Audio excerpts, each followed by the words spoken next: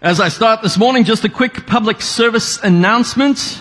I'm sure some have forgotten. I won't kind of generalize or be sexist, but I'm guessing most of the men have forgotten. Don't forget, this week is Valentine's Day. Okay? Now, if you are in a relationship, then Valentine's Day, you probably want to do something about that. I would encourage perhaps a gift of some sort. Buy that love of your life something. You don't want to forget it, and therefore lose points on that day. So it's Valentine's Day, get in there. Now, of course, you could be a little bit like my father, who is hopefully not watching this morning, whom I love dearly. But you could be a little bit like my father, in that Valentine's Day is my father's birthday. And so, as he is wont to say to my mother, what can I possibly buy you when you've already received me? You could be like that, and I leave that with you. I guess buying gifts on Valentine's Day is at least a pretty simple concept. It's an easy thing because the theme is already set for you. So you know more or less what to buy. Whether it's flowers, chocolates, candies, books, cards, whatever, it's kind of set there for you. But don't you hate, not just Valentine's gift, but think about birthday gifts or Christmas gifts or whatever. Don't you just hate trying to buy something for someone who it's impossible to buy something for? All sorts of reasons, but I remember a couple of years ago, I was invited to a friend's, I kind of knew him, so I use the word friend loosely. I was invited to his 50th birthday. And so it's a 50th birthday. You can't arrive empty-handed to someone's 50th birthday. You have to bring something. And the challenge was, A, I didn't really know him, so I didn't really know what would land, and B, he is super rich. And that's an important detail when you're trying to buy somebody something.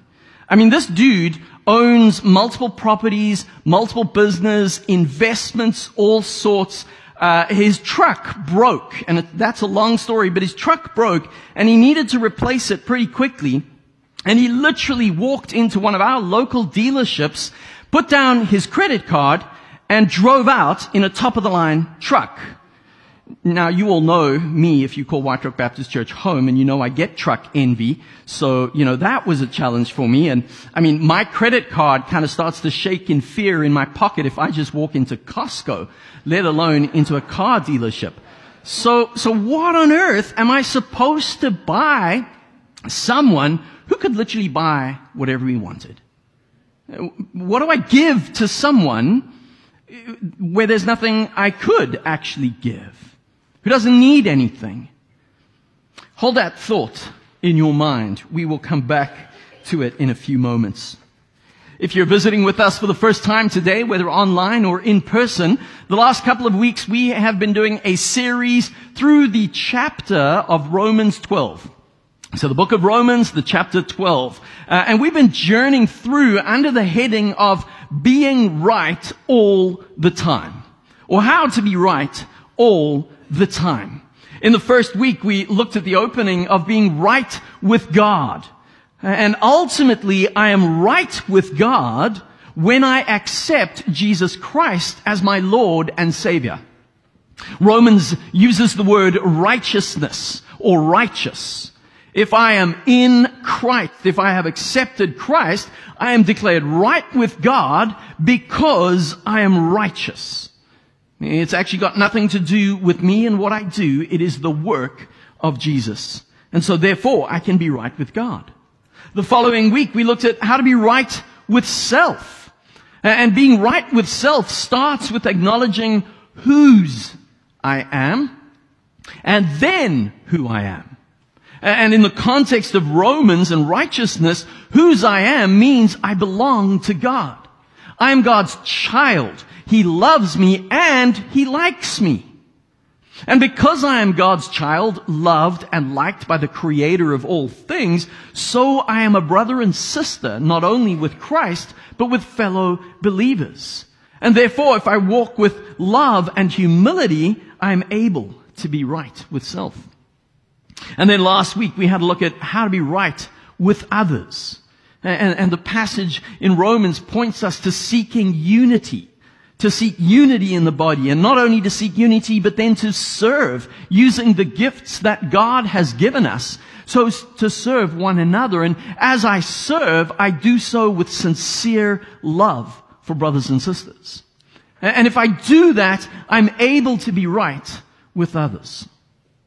So how do we go on from there? Right with God, right with self, right with others. Well, what you're going to see this week, next week, and the following week is we're circling back to each one of those.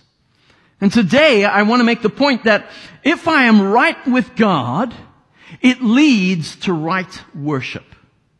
Being right with God leads to right worship. In fact, you can put up Romans chapter 12, verse 1 on the screen so long. Romans 12, verse 1 says, I urge you, brothers and sisters. I want to get Romans 12 verse 1 up there. There we go. I urge you, brothers and sisters, in view of God's mercy, to offer your bodies as living sacrifices, holy and pleasing to God. This is your true and proper worship. So if I go back to my opening illustration of what do I buy someone who has everything, and if I just tweak it a little bit, and I ask, what do you give someone who has no need of anything? Based on Romans 12, verse 1, what can we give God? To whom nothing can be added. Now, thankfully, God has answered that question for us. What God expects of us is worship. We are to give God true and proper worship. How? By offering our bodies as living sacrifices. That then begs the question, well, what is true worship? Thankfully, Jesus has answered that for us. Now, although the series is in Romans chapter 12, I did warn you that we will look at a couple of other passages, and today is one of those.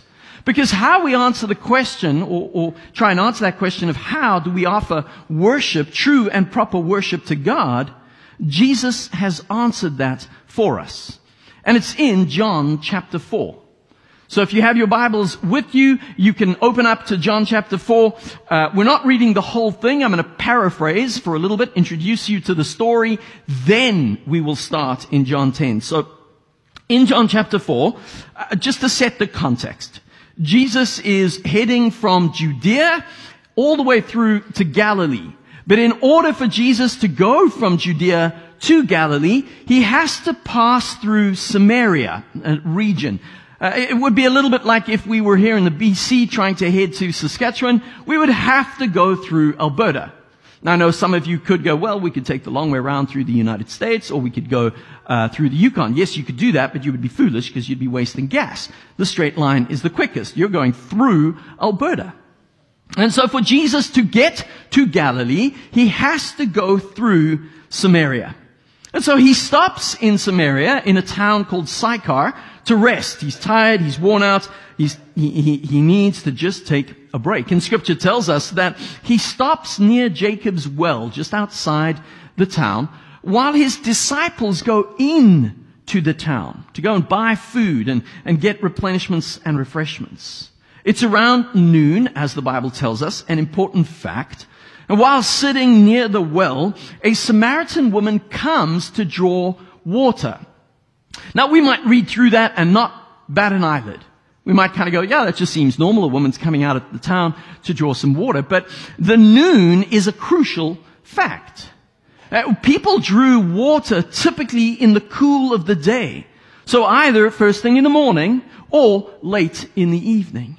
Certainly nobody was going to draw water at noon, the hottest time of the day, to slave to draw water out of the well, to carry heavy buckets. And so clearly there is something in the story. Why is a solitary woman skipping the crowds to come alone in the heat of the day? And so she's there and she's busy drawing water, and Jesus asks her to draw water for him so that he might drink and be refreshed. And this catches her off guard. In verse 9, it's not on the screen, but in verse 9, the Samaritan woman actually says, "How is it that you, a Jew, are asking me, a Samaritan, for water?" And then John adds in brackets, "For Jews did not associate with Samaritans." 2 Kings chapter 17 records the origin of the Samaritans. Time doesn't permit for a full history lesson today, although it would be interesting and fascinating, but that's just because I'm a history nerd. The Jews believed that the Samaritans were a mixed race who practiced an impure, half-pagan religion. While on the other hand, the Samaritans saw themselves as the keepers of the pure faith, the keeper of the Torah and the true descendants of Israel, coming from the tribes of Ephraim and Manasseh. They had their own unique copy of the Pentateuch. That's the first 5 books of the Old Testament that we have, or the first 5 books of Moses. They believed they alone preserved the original Mosaic religion. Samaritans also had a unique religious practice in terms of they had established their primary worship place or primary worship location as Mount Gerizim. They considered Jerusalem and the temple and the Levitical priesthood to be illegitimate. And can you see the tension? Both groups claiming to be the true descendants, the true Israelites, and yet so different. And so hence the woman's question. Why would you ask me to draw you water? We don't associate with one another. So let's pick up the story in John chapter 4 and verse 10. Jesus answered her, "If you knew the gift of God and who it is that asks you for a drink, you would have asked him, and he would have given you living water." "Sir," the woman said, "you have nothing to draw with, and the well is deep. Where can you get this living water? Are you greater than our father Jacob, who gave us the well and drank from it himself, as did also his sons and his flocks and herds?" And Jesus answered, "Everyone who drinks this water will be thirsty again. But those who drink the water I give them will never thirst. Indeed, the water I give them will become in them a spring of water welling up to eternal life." And the woman said to him, "Sir, give me this water so that I won't get thirsty and have to keep coming here to draw water." He told her, "Go, call your husband and come back." "I have no husband," she replied. And Jesus said to her, "You are right when you say you have no husband. The fact is, you have had 5 husbands, and the man you now have is not your husband. What you have just said is quite true." "Sir," the woman said, "I can see that you are a prophet. Our ancestors worshipped on this mountain, but you Jews claim that the place where we must worship is in Jerusalem." "Woman," Jesus replied, "believe me, a time is coming when you will worship the Father neither on this mountain nor in Jerusalem. You Samaritans worship what you do not know. We worship what we do know, for salvation is from the Jews. Yet a time is coming and has now come when the true worshippers will worship the Father in the Spirit and in truth. For they are the kind of worshippers the Father seeks. God is spirit, and his worshippers must worship in spirit and truth." The woman said, "I know that Messiah called Christ is coming. When he comes, he will explain everything to us." Then Jesus declared, "I, the one speaking to you, am he." And of course, after this point in the story, the disciples return and they're perplexed. They're kind of alarmed and surprised that Jesus is talking to this woman because, again, they know there's a story here. There's no woman coming out at noon to draw water unless there's something, and so maybe she's got a questionable character. So the disciples are a little bit surprised at this, but yet Jesus seems re-energized and enthused. In fact, Jesus goes on to say that his food is to do the will of the Father who sent him and to finish his work. The woman, meanwhile, runs into town and she goes and spreads word. Come and see this man who told me everything I've ever done. This person, come and see him. And so the crowds come out to see Jesus, and as they're engaging with him, they ask him, please stay. And he stays with them for 2 nights. And in the end, the story ends with the townsfolk. In verse 41 and 42, because of his words, many more became believers. And they said to the woman, we no longer believe you just because of what you said. Now we have heard for ourselves, and we know that this man really is the Savior of the world. What are we to give God? We are to give God worship. What sort of worship? True and proper worship. So what does true and proper worship look like? Well, I've got 4 words for you, or 4 points this morning. They revolve around 4 words. If you're taking notes, those words are realize, recognize, repent, and request. Realize, recognize, repent, request.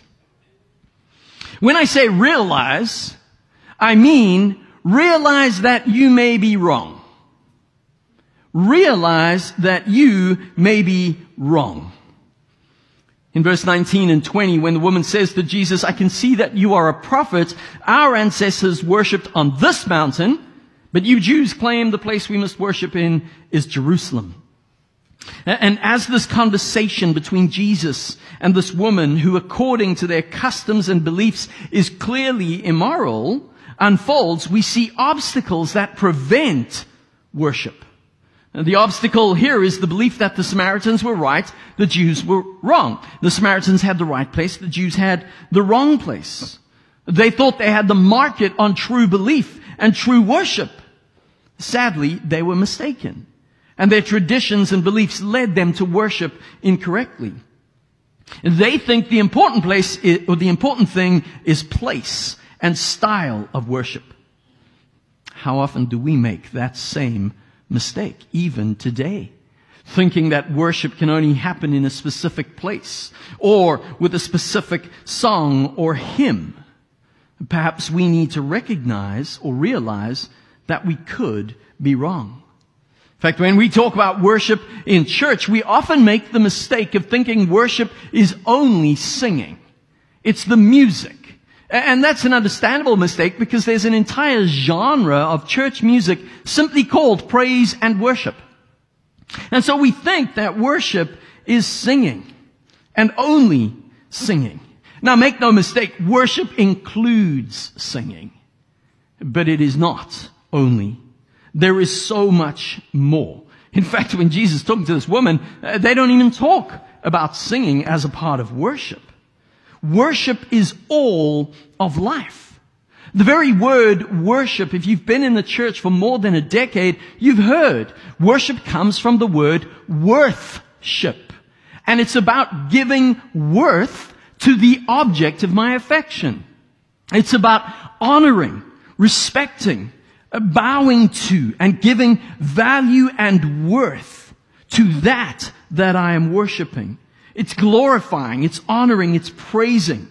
And so worship is that response to God when we focus on the one who created us, who holds our destiny. And as we give worth, as we bow and kneel, we discover that worship ultimately is sacrifice. It is sacrifice of self. In fact, that's why in Romans chapter 12 and verse 1, as we read at the beginning, Paul says true and proper worship is to offer your bodies as living sacrifices. Paul means here that we are to offer ourselves at all times in an attitude of worship to God. It's saying with John the Baptist that he, Jesus, must increase and I must decrease. I sacrifice as I worship. So when it comes to right worship that is proper and true, I have to begin by realizing I may get it wrong from time to time. In fact, I might have it horribly wrong. And so as I recognize that I could be wrong, the second part of that is as I realize I could be wrong. The second part is to recognize the Savior. Recognize the Savior. Jesus says to the woman, I, the one speaking to you, am He. I am the Messiah. I am the Christ.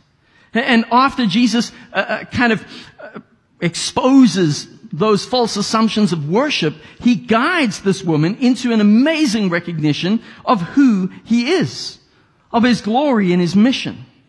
A true worship erupts in the soul of those who understand their need for the Savior. And their understanding that Jesus is in fact the Lamb of God who takes away the sins of the world. He is the living water that cleanses and quenches the deepest thirst of our soul. And using water as the metaphor for eternal life, Jesus opens her eyes to see Him as the promised Messiah and the Savior. If I want to worship correctly, if I want to offer proper and true worship, then daily I must be reminded that Jesus is my Savior and that I need my Savior. It's that old hymn, every hour I need Thee. I'm in need of a Savior eternally and moment by moment.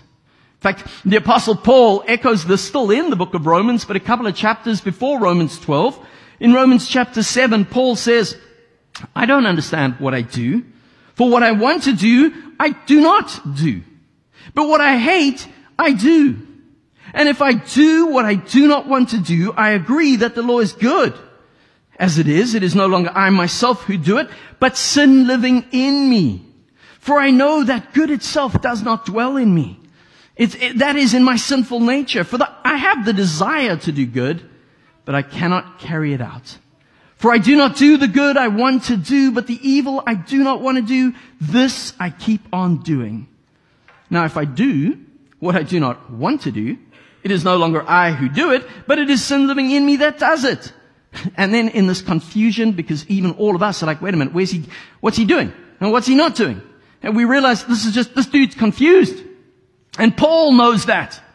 And Paul utters, what a wretched man I am, who will rescue me from this body that is subject to death. Thanks be to God who delivers me through Jesus Christ our Lord. Paul recognized his need for a Savior. You and I, if we want to worship God and offer worship that is proper and true, we need to recognize our need for a Savior. And as we recognize our need for a Savior, this leads us to the third word, repent. You see, when we recognize our need for a Savior, we come face to face with our own sin, we realize that the only thing we can do as we come into this place of worship is to repent of sin. And in a way, this happens in John chapter 4. Because Jesus says to the woman, go and call your husband. To which she goes, I have no husband. And Jesus says, you're right in saying you don't have a husband. In fact, you've had 5 husbands, and the man you're now with isn't even your husband. You've spoken truth to me. Another principle of true worship surfaces here. You see, the Lord Jesus knows all things. He knows this woman's situation by the power of the Holy Spirit. He doesn't assume she's married because He knows she's not. And so Jesus guides her to acknowledge that. You know, at that first question, she says, I have no husband. She confesses. When we recognize the Savior and the need for our Savior, and when we come face to face with Christ's holiness, our sin becomes grossly obvious. In fact, the prophet Isaiah recognized this himself when he saw the glory and magnificence of God. Isaiah says in Isaiah 6 verse 5, woe to me! I am ruined, for I am a man of unclean lips, and I live among a people of unclean lips, and my eyes have seen the King, the Lord Almighty. If you want to be right with God, which you are in Jesus Christ, as we saw, then you need to offer right worship. Right worship cannot take place until we confess our sins and we repent of them. And this is a daily need because each of us stumble into sin. And this is the part that I love about this story because I see a change in the woman's tone. I see a change in the conversation from when she speaks in verse 15 and then again in verse 18. In fact, I can imagine her shoulders possibly almost falling a little bit. Perhaps her head kind of falling at hearing her sin and her past called out and spoken out like that.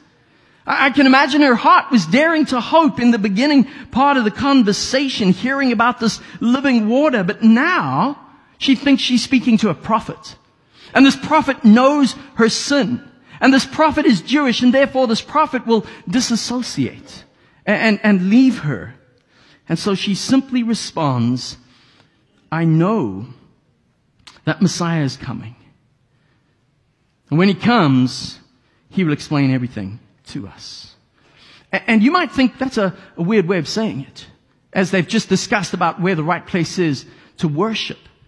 But this is God leading her into this place of discovering salvation, discovering freedom, discovering grace.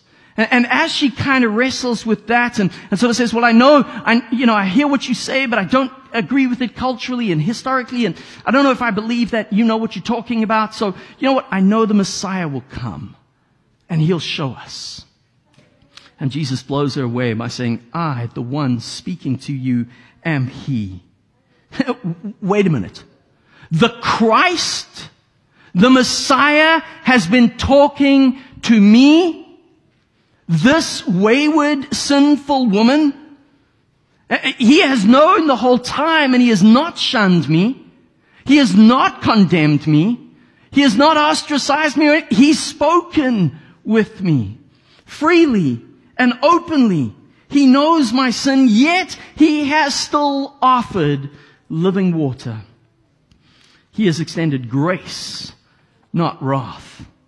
And because of that, she runs off to tell her town.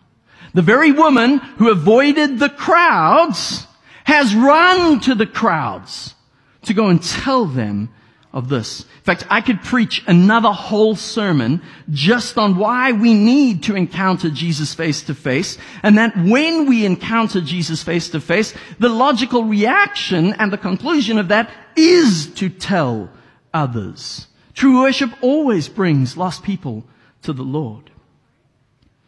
And so, we repent. But there's one more step in right and true worship, and it's the last step that I have for you this morning. And that is true worship. As we come before God, realizing we may have had it wrong, recognizing our need for a Savior, and repenting of our sin, included in true and proper worship is requesting help. True worship includes calling upon the Lord to meet our needs. Jesus has touched on this in a sense in verse 10. When Jesus says to her, if you had known, Jesus says to her, you should have asked. Do you notice that I've put requesting at the end of worship, not at the beginning of worship? I don't think we come into the presence of God with our shopping list of needs and wants and requirements. We begin with the others, and then as we've been led in that place of grace, so we acknowledge our need, and then we bring that to God. Jesus' own brother James writes for us in James chapter 4 and verse 2 and says we often miss the blessings of God simply because we do not ask. Revelations 5 verse 8 describes our prayers, all of them, as incense that goes up into the presence of God as an act of worship. So when I ask God for my daily bread, when I ask God to help me each and every day, those prayers go up as worship. Let's not miss this. Scripture implores us. It exhorts us to bring our requests to God as an act of worship. Don't fall for a false doctrine that says you should not disturb God with your trivial little issues. Yes, it might be that what you're asking for is selfish or self-centered, But if we do that in an attitude of worship, God by His Holy Spirit will slowly change our hearts, and even our prayers will change. But we need to come and request help. So as I close this morning, what can we give to God, to whom nothing is needed, and to whom nothing can be added? What do I give to that who needs nothing? Well, the Bible makes it clear. I give worship. True and proper worship. To be right with God is to offer right worship. To realize that I might have it wrong. To recognize my need for a Savior. To repent of my sin and to request for help in each and every moment of the day. In fact, this is why our own church's mission statement includes worship as the first responsive step to God. And we talk about White Oak Baptist Church seeking to be a loving community of hope in Jesus Christ. That's who we seek to be. So what's the response? Worshiping God and growing in faith to impact the world. We worship in response to Christ because our hope is in Jesus, the one who offers living water, which will quench our eternal thirst. My brothers and sisters, may we not limit God to a time and place and style of worship. May we see that we can worship God daily in each and every moment, because God seeks true worshipers, and He invites you to worship Him. Will you present yourself to Him today? Let's pray together.